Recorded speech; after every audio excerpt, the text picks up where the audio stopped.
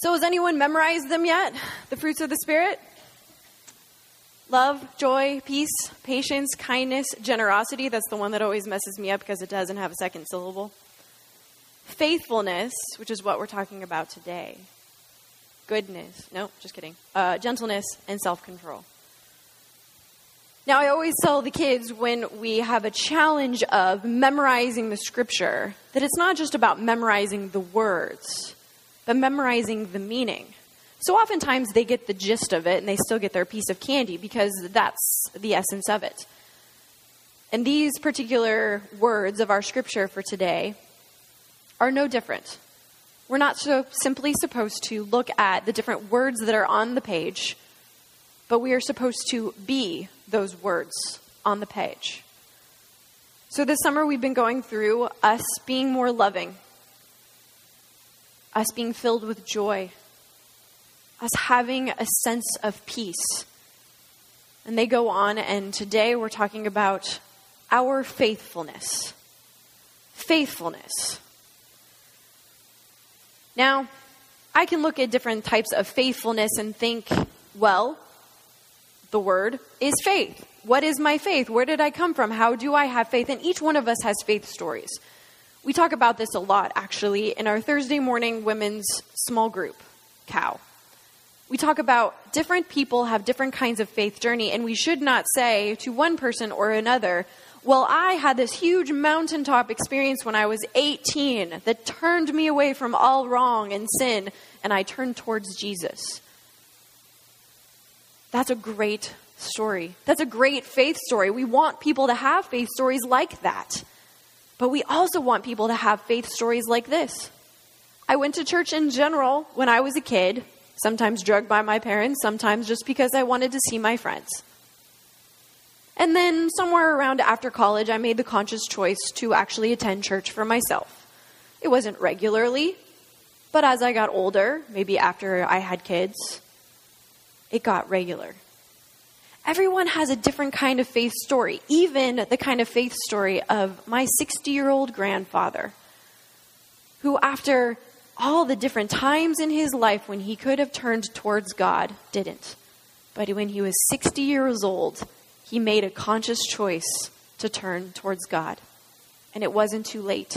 And it's not any better or any less of a story. We want people to turn towards God and have faith at any time. So I'm glad you all are here today. We can talk a little bit about faith. My faith journey is like the middle one. I started going to church when I was young. I had really great mountaintop-like experiences. I mean, we were building in houses in Mexico over spring break and having worship service for Good Friday in different languages and different places, and we were exhausted and sharing stories, that kind of like emotional drain that you get. Of course, there were contagious moments then. Or when I flipped out in college and wasn't doing such a great job in school and really needed to start thinking about how to turn my life around, though that was a come to Jesus moment. Or when I decided, holy crap, I'm going to go to seminary, that was a come to Jesus moment. Our faith shows our weaknesses. Our faith also shows the great power that God has. Our dependence, humility, and mystery all have a role to play in the different pieces of our life stories. And faith, it doesn't ignore the messiness and difficulties of life, does it? Hard times will come, and the unexpected will knock us down. But it's at those moments that our faith shines. Our faith shines. Our passage for today is particular. It has a particular point to say. And I'll just say it now because I feel like if I say it 4 times, then you'll get it. It's not great faith that we need, but faith, no matter how small, in a great God that we need. It's not about how big our faith is, but it's about how big our God that we have faith in is. So our Presbyterian forefathers actually had a lot to say about this. Has anyone ever come up to you and asked, so what's the difference between Presbyterian and Lutheran and Catholic or Mormon? Here's one of those things that you can say. Are you ready for this? This is Reformed theology at its best. And Presbyterian is one of the Reformed denominations. That's a lot, but just so you know. A person cannot have any faith without God first working in that person. That's a huge difference, because you might actually think that some denominations think that God is more of a responder to our faith.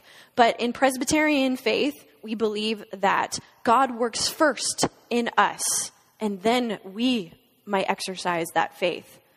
A second piece of Reformed theology that you might want to know when you're having those deep theological conversations over a beer later tonight, or apple juice,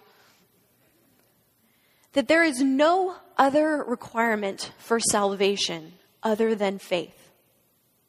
Now, the difference is that some of our brothers and sisters in Christ think that faith plus works leads to eternal salvation. But we in our Reformed theology, only faith.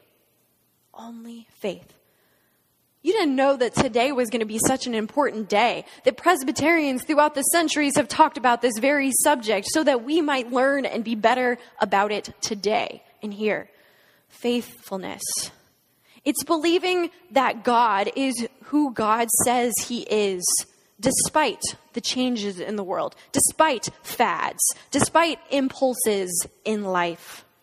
And that means that we have to trust what God says in the Bible, not necessarily what the world might woo us to. It's that God is at work in everything, even though we might not see it. And the Old Testament saints are really great examples of this. The invisible work of God was there, but Abraham never saw his descendants become as numerous as the stars in the sky. Moses never entered the promised land. And Isaiah, Jeremiah, David, Saul, and Solomon never lived to see that Messiah that they spoke about, the coming one. But they were faithful. They believed God would do as God promised. They lived by faith, not by sight. And so Jesus comes on the scene, and Jesus traveled and he responded to people who had faith. And he also curtailed his involvement with people where there was no faith. And something in our passage today struck me, because I got caught up in the Christianese saying as well. Maybe you have. The statement, growing in faith. Sure, we all want to grow. We all want to be bigger. We want to be better. But the idea and the concept of growing in faith is something Jesus doesn't say anything about. He actually says that its size, its growth, and its volume doesn't matter. It's just that you have it. And it also matters who you have it in. It's not the size of your faith that matters. It's the size of the God who you have your faith in. So we see today in Matthew chapter 17, Jesus' disciples must have been puzzled. Because early in his public career and their career together with him, they were commissioned in pairs to go without his presence and do what he had been doing. They were to heal the sick, they were to raise the dead, they were to cast out demons, and they had done it. It must have felt so easy for them, deceptively easy as it turned out. And at that early stage in Jesus' work, they were such fresh disciples, hanging on his every word. But now, Jesus is up on the Mount of Transfiguration. That's a whole other story. But Jesus is gone for a couple of days. And he went up the mountain. And they, just the 12 disciples, they were faced with a new challenge. And they couldn't do anything about it. Where was their faith? A real belief in the real God would have enabled them to deal with this kind of a situation. And Jesus wondered if he was ever going to get through to them the message. I mean, after all, this is Matthew chapter 17. This isn't Matthew chapter 1. There's only a couple of chapters left until Jesus is dying on the cross and raising from the dead. He has a limited amount of time, people. So when Jesus came down the mountain, he was pissed. Let's put up verse 14 on the screen. When they came to the crowd, a man came to him, knelt before him, and said, "Lord, have mercy on my son, for he is an epileptic and he suffers terribly. He often falls into the fire and often into the water. And I brought him to your disciples, but they could not cure him." So his condition was not only the epilepsy, but the deliberately destructive convulsions of being hurled into fire or water. It was another step past just epilepsy. Here is where Jesus is clearly frustrated with his disciples. Jesus answered, "Your faithfulness and perverse generation. How much longer must I be with you? How much longer must I put up with you? Bring the son here to me." And Jesus rebuked the demon, and it came out of him, and the boy was cured instantly. Then the disciples came to Jesus privately, because who would want to talk to a group of people that they failed at in front of? And they asked Jesus, "Why were we not able to cast it out? Why were we not able to cast it out?" They were honestly befuddled. But it's this. The disciples were faced with a stronger challenge than they had expected, and they were not up for it. They were confused with their want and their success, but they were not all about their faith. They were unable to perform this miracle because their faith was not there. Maybe they thought they had the power themselves. Maybe they thought they could do it without bothering God again. It's never the case. The disciples earnestly wanted to know why they couldn't cast out the boy. And so in verse 20 it says, "Jesus said to them, 'Because of your little faith, for truly I tell you, if you have the faith the size of a mustard seed, you will say to this mountain, move from here to there, and it will move, and nothing will be impossible for you. But only this kind of faith comes out by prayer and fasting.'" I can just see it in the morning news update. Mount Sinai vanished in the morning, and what's left is a base of a 4 square mile stone pallet because a mountain had moved. Jesus says to his disciples, if you have faith like a grain of a mustard seed, you could say to this mountain, move from here to there. Nothing will be impossible. Okay, you guys ready? All right, mountain, move.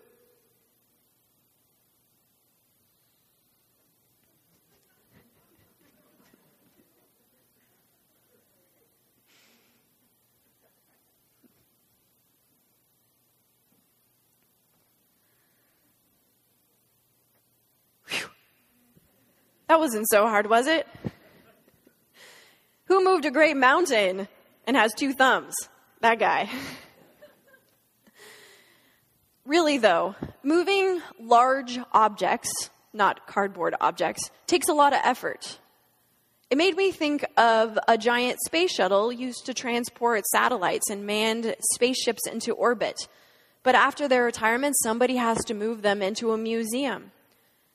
And as you might remember, the immense Space Shuttle Endeavour, whose final mission was in May 2011, was quite a load to move. After low-level flyovers, NASA and civic landmarks across the country and California, it was finally delivered to LAX in 2012. And the Endeavour was slowly and carefully transported through the streets of Los Angeles. 3 weeks later on La Tijera Boulevard, Manchester, Crenshaw, Martin Luther King Jr. Boulevards. You think we have traffic on a regular basis? It had a hard time too. It encountered so many obstacles while transitioning the streets and narrowly missing telephone poles. In fact, a lot of obstacles had to be removed, like the electrical lines, so that it could be moved, but it still went very, very slow. And as news crews lined the streets, there was a lot of chaos, and a lot of people came to watch it. I think we can watch it too.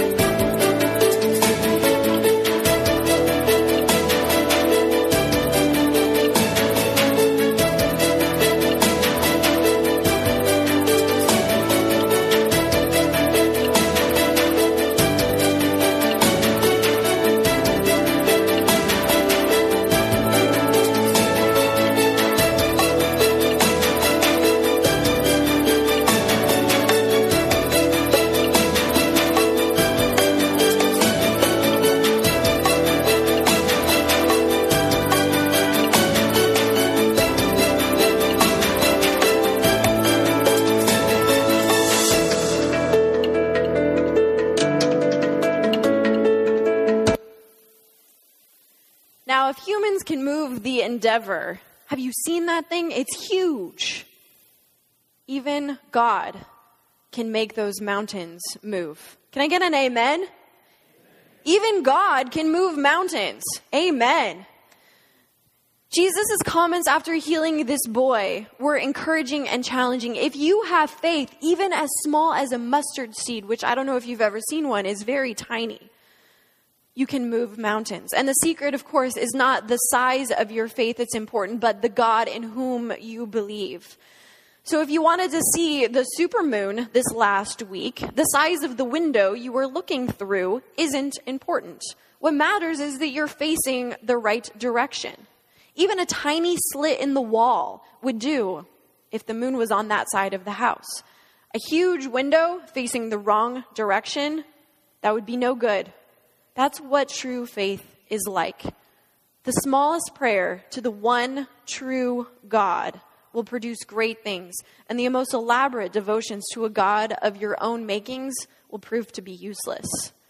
And Jesus knows this from his disciples' failure was due to them not being true to the one true God. In this last verse, and some Greek manuscripts leave it out, and so sometimes the NRSV or whatever Bible translation you're reading actually doesn't have it in it. We miss out on it. But it says, "But this kind of faith only comes out by prayer and fasting." Jesus wanted to add one more thing that was really important. This kind of faith is a different kind of faith. Once you are looking through the moon and at the right window, maybe it's time to take out the telescope and to look more closely at the moon. Parallel, look more closely at the God whom you love and have faith with. Perhaps we need some sort of a discipline. Maybe we do need more prayer or fasting from some sort of a thing, not just food. And if Jesus himself needed disciplines like these particular two, why would we think we don't need them? Life is full of challenges, and we, like the disciples, don't want to be caught off guard with some great thing. We're going to make great big mistakes, but if we don't have faith, where will we be? After all, it's faith that it doesn't keep us from hardships. I mean, it didn't keep Daniel out of the lion's den, or Shadrach, Meshach, and Abednego away from the fiery furnace, did it? It didn't keep us away from the valley of the shadow of death.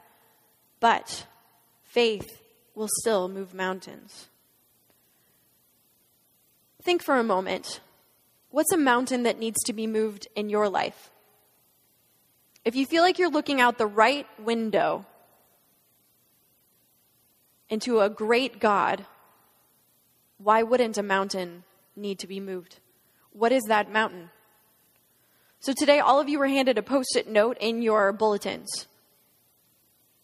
Go ahead and take the time during now and this next song to write down what your mountain is that you want moved.